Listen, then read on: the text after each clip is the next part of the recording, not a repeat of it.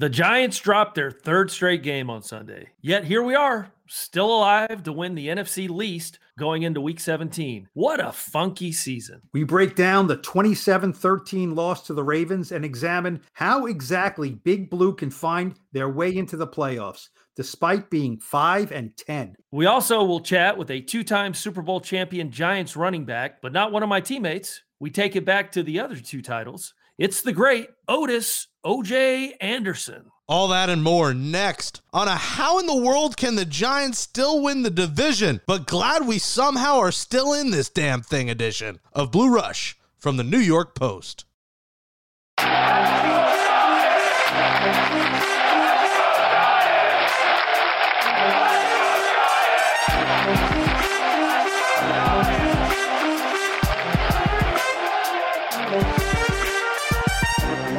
Welcome back to Blue Rush, our New York Giants podcast from the New York Post. Happy holidays, happy New Year to all our Blue Rush listeners. Subscribe to Blue Rush on Apple Podcasts, where you can rate us 5 stars and write in a nice review. If you don't have Apple, Spotify, Stitcher, Google, Amazon, nypost.com is where you can find us. Our host of Blue Rush all season long are Lawrence Tynes and Paul Schwartz. Guys, the Giants lose 27-13 to the Ravens. They've dropped 3 straight games. The offense looked lousy, but here we are going into Week 17, and they're still alive to win the division. How about that, Paul? It's like those zombie movies, right? They're dead, but they come back.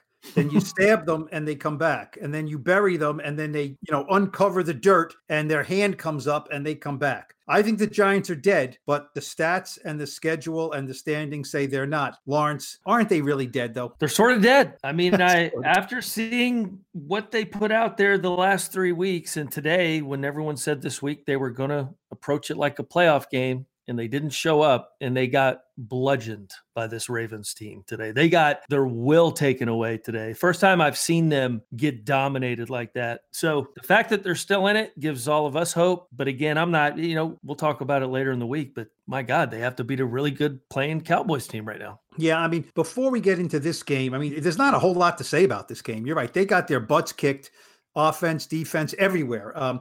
The last 3 games, Lawrence, 73-26, this losing streak. Well, the way I put it in the New York Post from Monday's paper is there was one playoff team on the field in Baltimore. It was the Ravens, right? The Giants did not in any way, shape, or form resemble a playoff team. No. So, but they are alive because if they finish with the same record as Washington, they get in via, and even if Dallas has the same record, if 3 teams finish 6-10, the Giants would have a 4-2 record in the division. That would be the best record of any of the NFC East teams, and they would become the first team in NFL history to go 6-10 and make the playoffs. We're getting ahead of ourselves here. Is there anything out of this game that makes you think, A, they deserve the playoffs, or B, they could possibly come close to winning a game in the playoffs?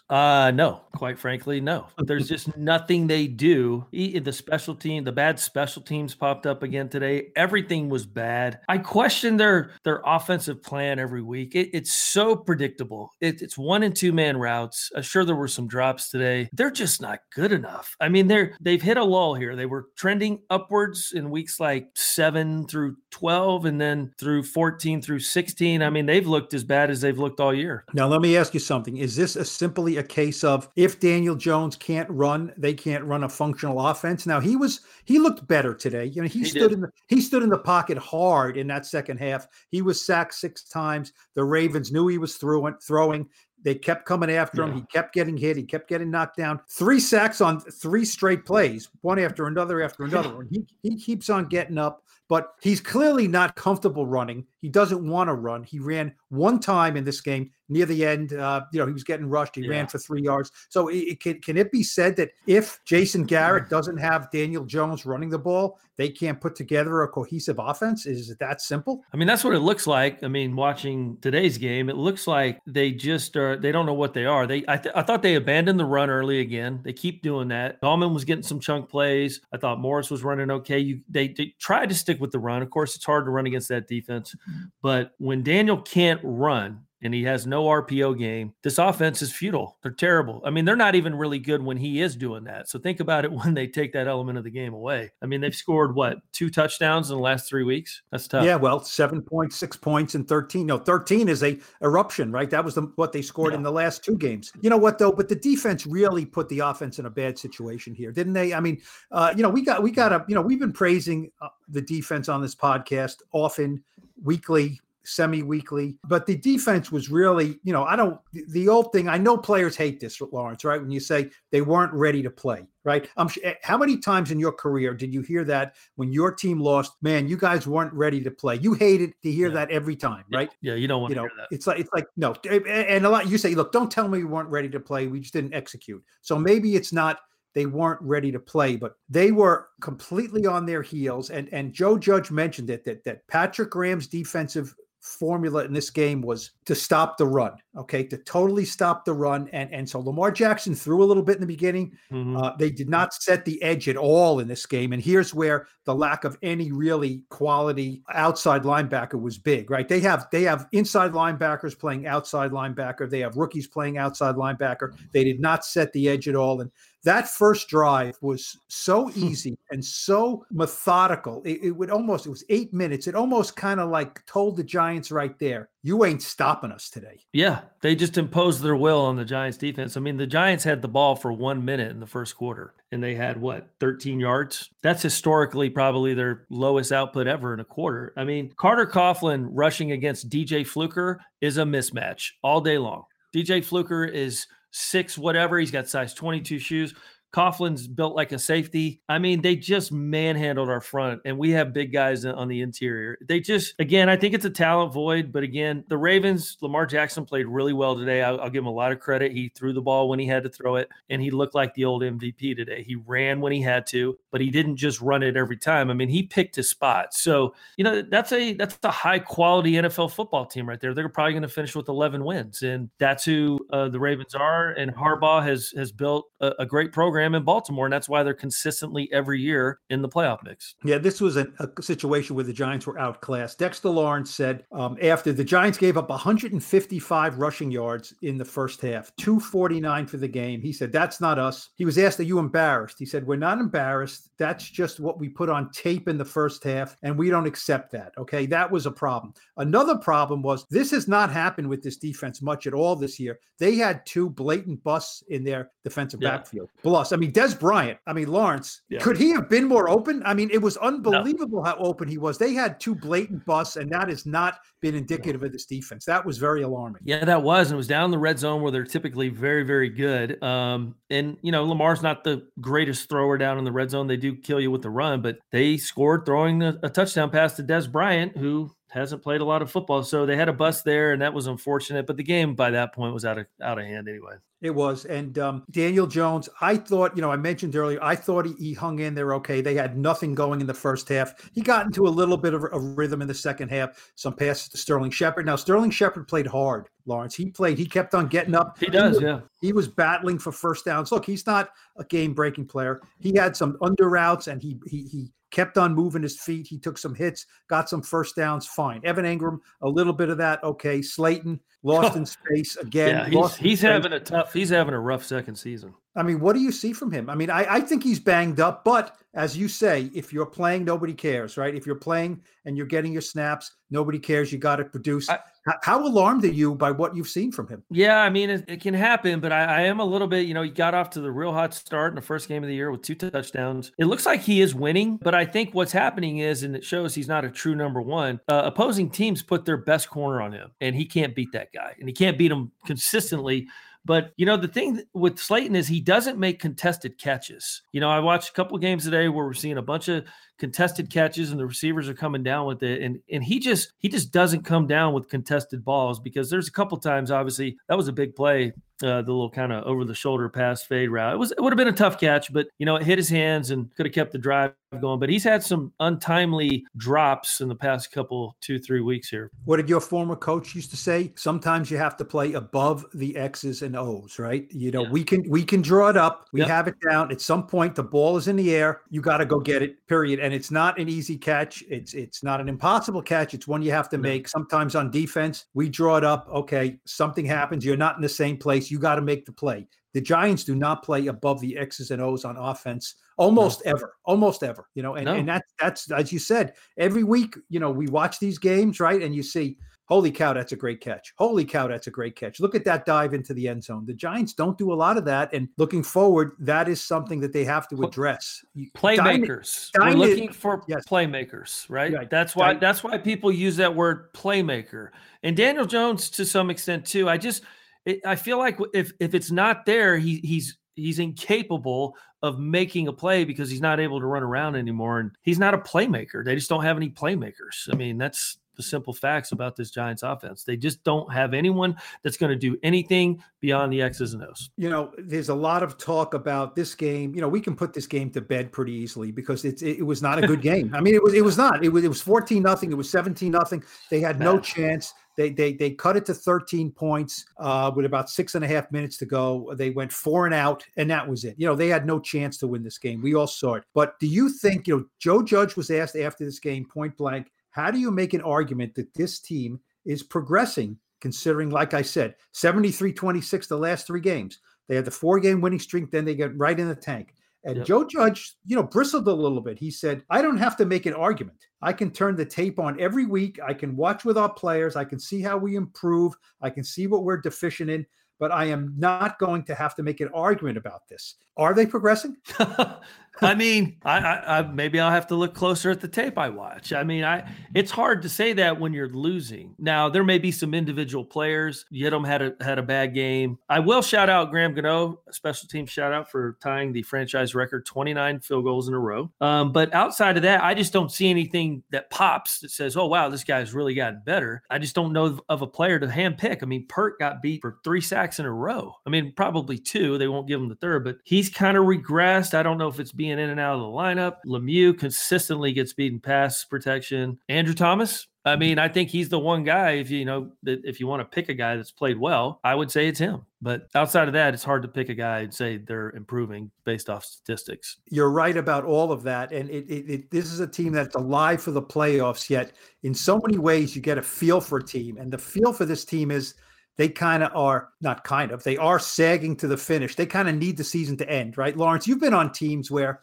you're going up, or it's like, look, you're playing hard, you want to finish strong, but you can kind of look around and say the season's going to have to kind of end here. We're kind of like ready to end the season, right? You've been on teams like that, I'm sure, right? No, I mean, I told you guys, I only played on one team that was below 500. I never was on a team that was ever out of it. I don't know what these guys. You're a winner, Lawrence. You're a winner. You're a winner. Listen, in college, I was fortunate to play on winning teams and pro football.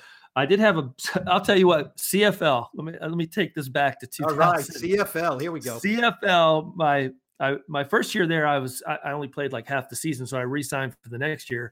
And up there, you play 18 games. Can you believe it? And we make 1/10 the money. So NFL, take note. We were 2-16. Who's we? The Ottawa Renegades. The Renegades. Okay. We were number 1 in Tunisia. Now we are number 1 in Canada. Thank you, Canada. Cook your bacon up for us. Thank you. So that was a different deal. But yes, maybe 4-14. I'd have to go back and look. But it was pretty painful. So that's one. How did that Scottish accent go in Ottawa? How was that? I never pulled it out. Never had to. I just said, take off, eh? Just drink bloody lugs, eh?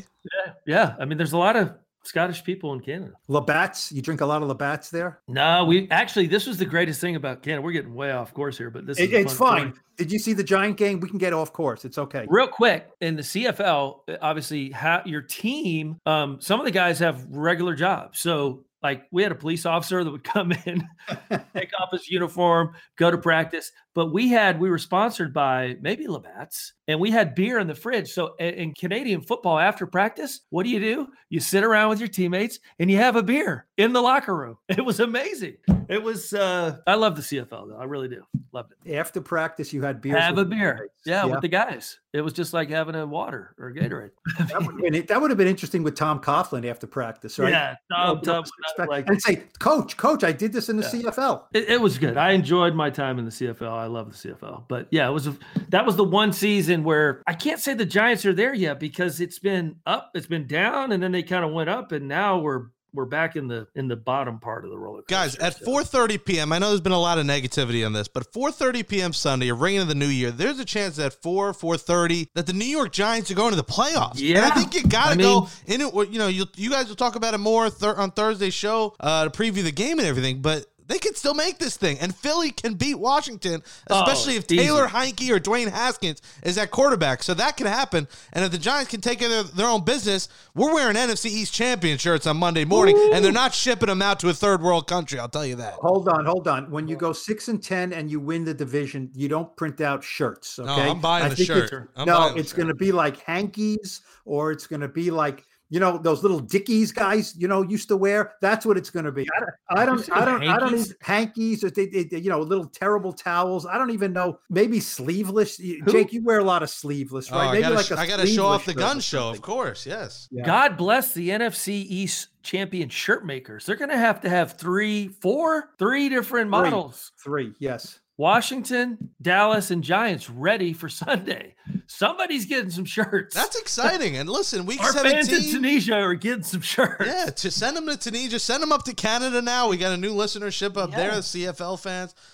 You got to be excited. I mean, it's lousy football. They're probably not going to win, but it's pretty cool that we didn't expect this to happen. Let's be real. 3 straight losses. We thought this thing would be over. So you got to be kind of pumped. Everything aligned. There's a couple of things that you have to separate this. You have to say the Giants are what they are, 5-10. You have to analyze it that way. Then you say, okay, push that aside and say, okay, we have a chance to win as the Giants. You have a chance to win a game and get into the playoffs. Fine. And that will be an accomplishment, and that will be good. But even if they do, they'll be 6-10. You have to judge them for what they are. And these last 3 games have been alarming. They did not respond. But with one more game to go, Dallas is not a bad team. They have a really good offense. So it will be very important, regardless of what Washington does, for the Giants to see if they can muster up something, put a better product out there, and finish with a win. That would be a big feather in Joe Judge's cap, whether he's in the playoffs or not. It would be, you know, someone who's gotten a free pass on this show, and I think even in the mainstream media, Jason Garrett. You guys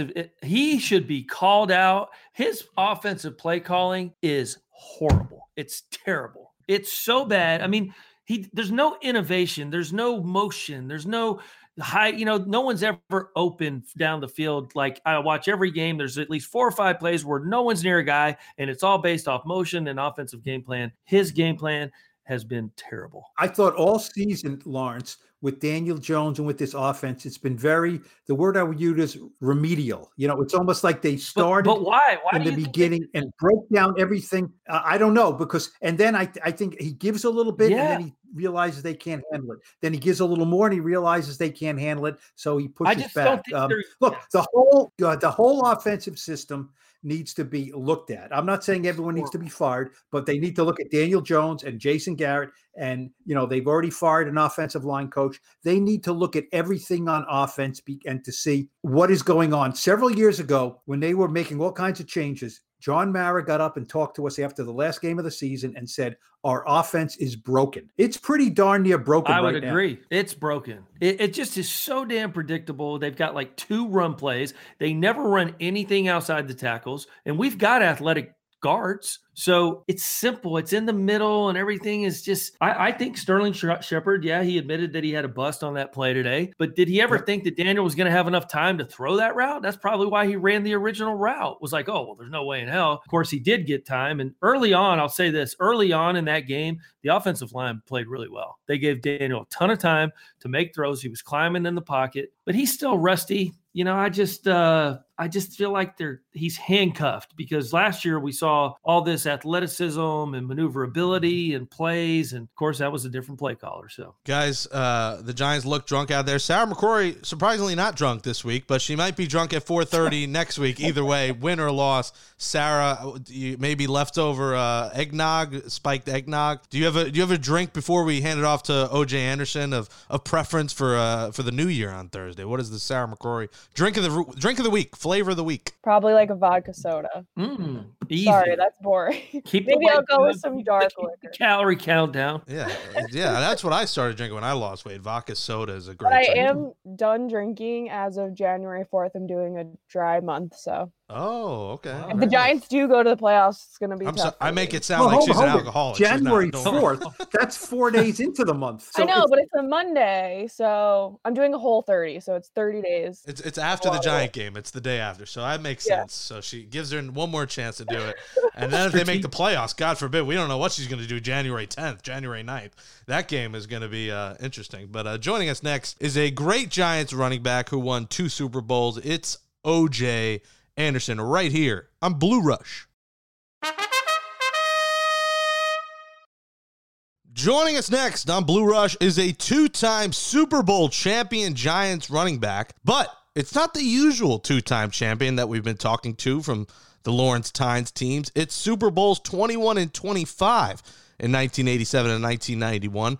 He was the Super Bowl MVP in that 91 win over the Bills. He was the NFL Comeback Player of the Year for Big Blue in 1989. He's a 2-time Pro Bowler, 2-time All-Pro, NFL Offensive Rookie of the Year. Can you believe it? With the St. Louis Cardinals football team. He ran for over 10,000 yards and 86 touchdowns in his career. He made an appearance on season 1 of Blue Rush, but now with our new host in season 2, let's welcome in number 24, Otis, a.k.a.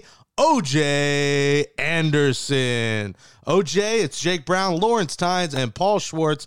Welcome to Blue Rush. Happy holidays. Happy New Year. How are you? Hey, man, appreciate it. Thank you. That was a great intro. Only thing you said that you missed out was all of those credentials and still not a Hall of Famer. Wow. Listen, I agree with you, man. You should probably be in the Hall of Fame. Listen, if that was up there, I would have included it. It should be. Maybe one day. Who knows? There's still time. But we're glad to have you on, man. And, you know, it's been rough the last couple of weeks. You've been watching every game. Tell us what you've been seeing here as the Giants lose their 3rd straight. Well, you know, one week I think Daniel tried to come back too soon, and that was a game against the Cardinals. I felt that they would have kept Cody in there. They might have had a better chance of winning the football game after what they did against Seattle. And you know, they did it by running the football. I understand kind of what Garrett thinks about, but this time of year when you got a team that's struggling to pass protect and stand out of 3rd and long and 2nd and long, they ran the football. And that's how they beat Seattle. It was a manageable down. They was getting 6-7 yards of pop-off first down with Gilman running the ball and Morris coming in. So I felt going into that freaking Cardinal game, they stick to the same format, we were going to win it. And they just went back to what they did when we was 0-5 or 1-5, throw. So, you know, you live by the pass, you die by the pass. OJ, it's Paul. Why am I surprised that a running back of your caliber is saying things like you live by the pass and die by the pass, right? I mean, it's look, the Giants had 12 carries for 54 yards against the Ravens, which I would say is like, what, an O.J. Anderson good first quarter, right? I mean, that's about what you would get in the first quarter.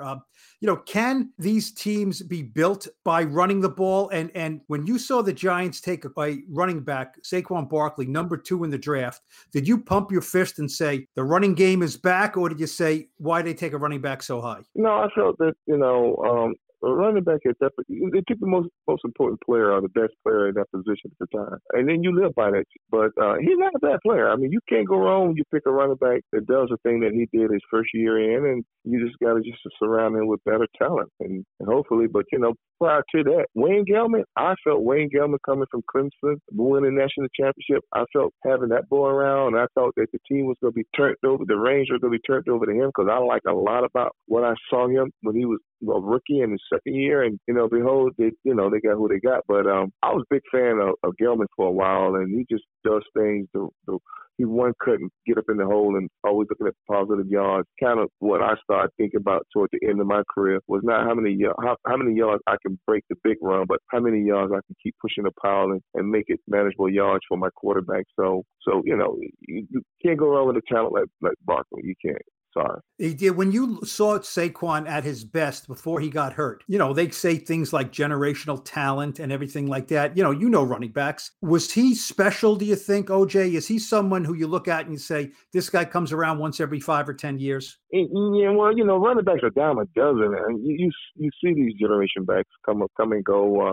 He's probably one of the best young one. You see McCaffrey, but you see what happens when you have a running back who's 80% or 90% of your team, how they go down, how they break down. If you can't surround them with other talent, and there's all you have to go on, then you're not going to have him around as long. He's going to give you about 5 or 6 years, and like in a car, if you driving it at 100 miles an hour every day, it's going to break down. Something's going to give. You can't expect that to hold up, year in, year out if he's the dominant force behind your wins and losses. OJ, it's the other LT. Mm-hmm. I know. I have to say that all the time. I know that. We once spent a week on a cruise ship together, so me and Otis have hung out. That's right.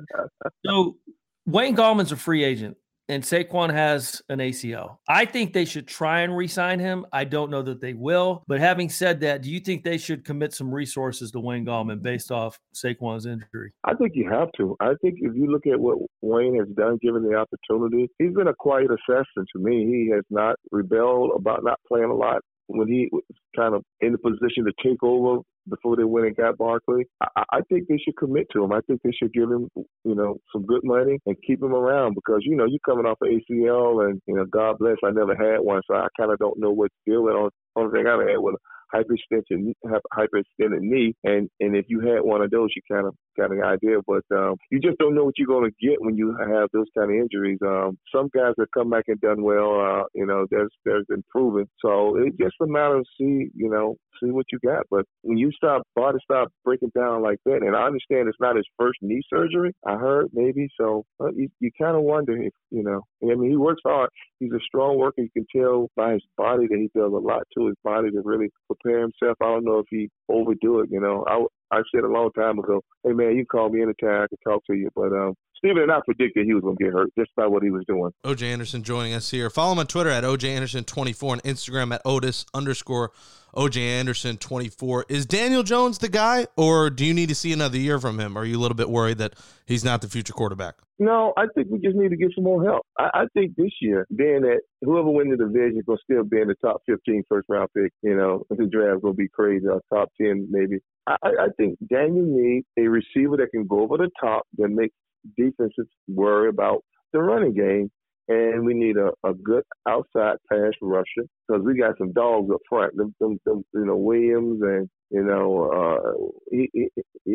they just do so much up front. Watching the big D linemen come off the ball the way they do, with Lawrence, and you just need a good outside linebacker and a good over the top receiver that can make defensive coordinators worry about getting beat over the top, and now the running game could be more effective. OJ, I always wanted to ask you, when you came to the Giants, right? It was midway through the '86 season, right? And you had 5 1,000-yard. I mean, a couple of the years way over 1,000-yard seasons with the St. Louis Cardinals. You get traded to the Giants, and you're not used a lot right away. You score a touchdown in that Super Bowl, but weren't I think some people think they remember and they say, well, he came to the Giants and was immediately this great sensation. You were not. You had to kind of build up with Parcells and the Giants. So when you were traded, in your head, did you say, this is great? Or did you say, what the heck are the Cardinals doing, and what do the Giants need with me? That lateral one you just said, why they trade me and what the hell the Giants want with me?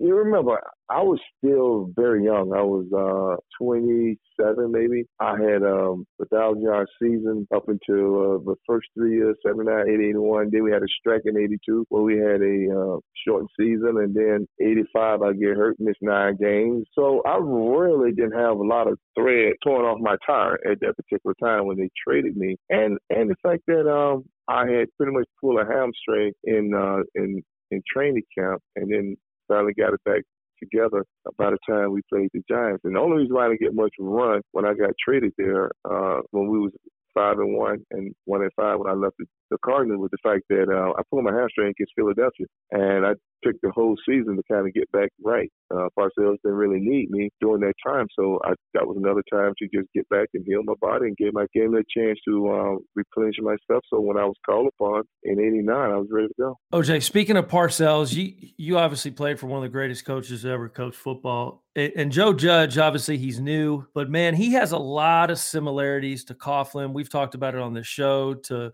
Parcells. He kind of comes from that Belichick tree. What do you see from Joe Judge? I think we could all agree we all like him, but obviously, do you see some of those similarities? Absolutely.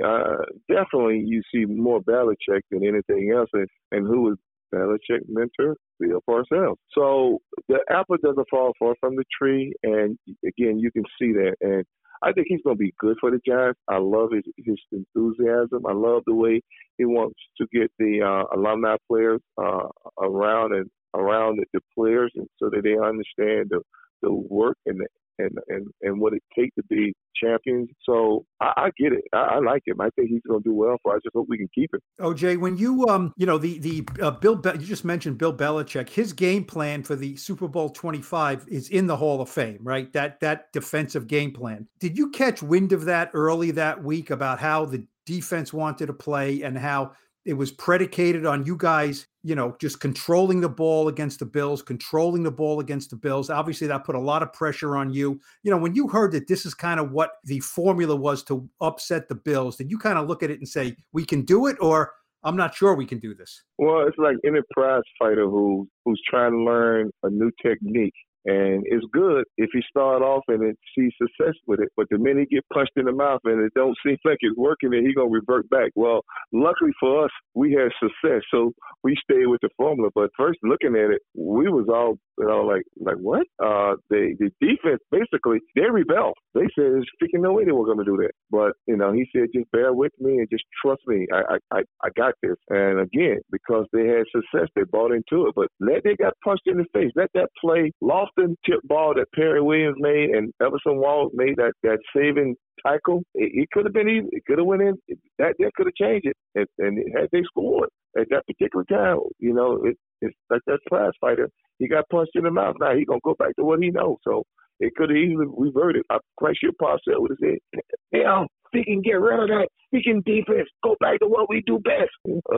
So that would probably be coming. True or false? When their Bills are lining up for that 47-yard game-winning field goal, you were confident? True? Not confident? False?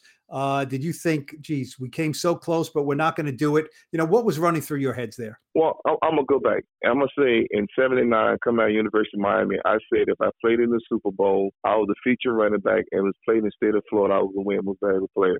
That means that your team have to win. So in 89, we're playing the Rams, Giant Stadium at the time. And the Super Bowl was at Joe Robbie Stadium, which was in Miami. I was a feature running back, okay?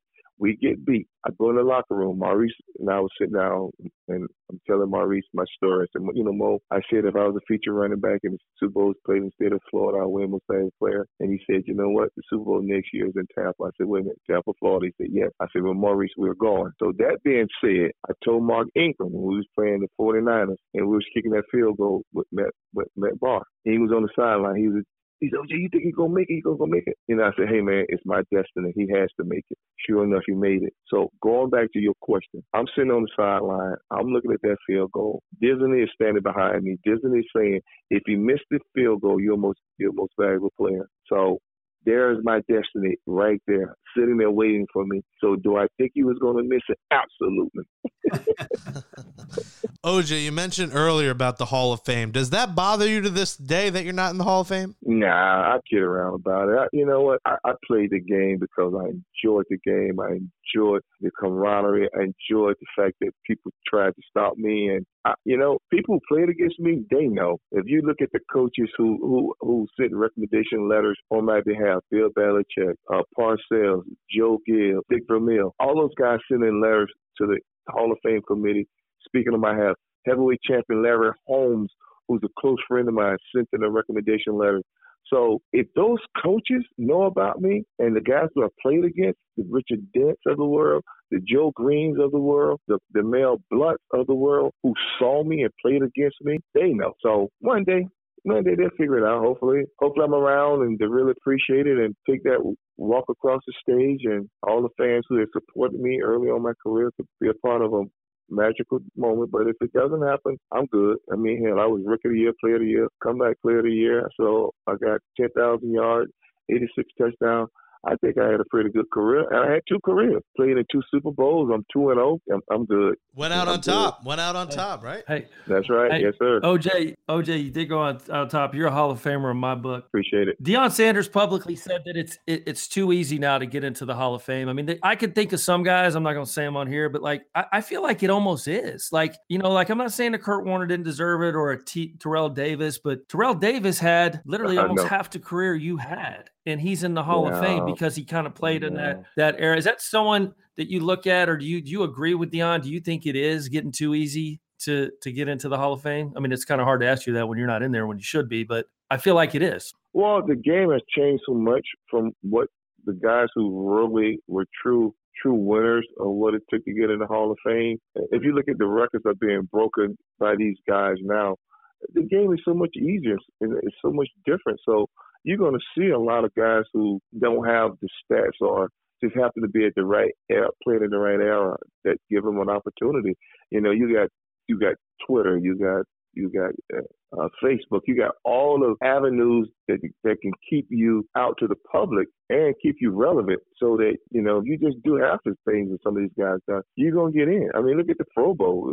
It's just funny. It's just funny now from what I understood it to be when I played the commitment. Again, the game changed because they wanted a healthier game and they wanted a more exciting game. That's why they went with you can't bump into 5 yards. But back when I played, you could bump as long as that quarterback had the ball in his hand, and that's what made it difficult. And you can tackle the way you tackle, like, you know, the way they hit the quarterbacks now is almost a penalty on every play. So again, I understand why if you look at concussions and all those kind of things, but to me, I think you got more players get concussions now than we ever had during my era because there's no hitting. It's almost country club. LT, you know what I'm talking about, that country club lifestyle. Yeah. I mean, you got what, 14 padded practice a year. 14, I may be wrong, might be a little more, but it ain't 20. It's somewhere around 14, 15. So imagine that, and that's counting training camp. No, we did that in a week. You know, it was in 3 days. You might have had that many padded practices. Come on, but again, it's different era, and you understand why. So, you know, you just go with the time. Somebody going to be saying something else long after me and other guys have moved on about how the system has changed and how it's benefiting those players who are playing currently. So it just moved. It just keep moving. The bar keep being moved up higher. So, you know. OJ, all the touchdowns you scored, all the yards you gained, all great stuff. This is a stat that puts people in the Hall of Fame. This is a stat that any coach who ever lived will say, I want that running back. You had 739 touches with the Giants. Do you know how many fumbles you back it up and say it again. I wanted to know. Say it again. 700 and what? Okay, here we go. Okay. You had 739 touches with the New York Football Giants. How many fumbles in those 739 touches? I think I had, I'm going to say 2 fumbles, 1 I lost and 1 we got. Maybe I'm wrong. How many? It's listed as 3, okay? 3 fumbles. Okay, I don't know how many you lost. So let's go with 3. Is it? Can we agree on 3? Okay. Yeah, I know it's close. I know it wasn't that many. I knew that much. 3 out of 739. Any coach would take that. Are you almost insulted by seeing guys carry the ball loose and fumbling? Because that was just not in your DNA to lose the ball, was it? Well, I got to be honest. If you go back and look at my rookie year when I went over 1,600 yards, I probably had about 8 or 9 fumbles that year because I felt every time I touched the ball, I could go the distance. So ball security was not that big of a deal with me when I was 21 and when I was 21, 22 years old coming into the league. I got better with it because I had coaches who preached to me that don't try to make every play a home run play. So yeah. And then when you got the Bill Parcells team, it was you fumble, you go home, not back to the team, to your house where you pay rent or where you pay a mortgage. So what was more important at that particular time was ball security or unemployment. Well, I bought on ball security. And plus, I was 22. I was running a 4.40. I was 215 pounds. Got the Bill Parcells. I was 2.25. I was probably running about a 4.640. So me trying to go the distance, that's why I couldn't fumble. I would talk about 2 yards in a cloud of dust. That's what my thought was. Just to clarify real quick, hold on. It was 3 fumbles. You only lost 1 of them. So you got the other 2. So I knew I lost 1. Yeah, I knew that. You only lost 1. You only lost 1. Yeah, it's pretty damn good. Yeah. OJ, before we let you go, we know you have a special bond with the OG LT, the other LT, the one not on this show. Some would call the greatest linebacker of all time. You're doing stuff with him with Tridelix. Tell us about it. 5D technology, ULT, Mark Bavaro. Yeah, so we got this company that actually takes the NFL helmets and photograph it on 1/8 of called acrylic or either well, I'm gonna go with acrylic plexiglass, and it's 1/8 of an inch, which is the size of a nail file, and we can create a 5D depth perception. So when you look at this picture, it looks like it's in a shadow box, and it looks like it's so deep that if you reach in, your hand will continue to keep going through the image, but it's only on 1/8 of an inch of plexiglass. So imagine what 1/8. Think about a nail file, a buffer nail file that you go and get your nails done. I know TL does, the LT does that. So think about that nail file. Think about that nail file. How wide that nail file is. The buffer nail file that shines, that gives you that shine when you don't want polish on your nails. That's how thick it is. And imagine an image that gives you a perception, a depth perception of reaching into a deep tunnel as if you was reaching into 6/8 of a deepness inside of a picture frame. That's what it gives you. And it's just unfreaking believable. It freaks people out because the first thing they do is when they see the image, they look behind the glass. They look behind the plexiglass trying to see like, wow, it's got to be thicker than that. But nope, size of the buffer, fingernail file. Sounds incredible. And I will say I enjoy a good mani-pedi, little manicure session. So I'll join LT on that. Got to keep it fresh. Got to stay groomed. Oh, yeah, Otis. I know. Yeah. Oh, I know. Tell me about it. Why you think I know about it? Because I go with the wife. We go at least twice a month. Listen, I try not to go solo. I try to bring some lady along. Make sure they don't look at me weird. But yeah, I got to get that mani. But go to Tridelyx.com. That's TRIDELIX.com. And check it out. And you can follow Otis on Twitter at OJAnderson24, Otis_OJAnderson24 on Instagram. OJ, let's hope the Giants win and Washington loses, and we're playing some meaningful January football past January 3rd, I guess it is, next Sunday.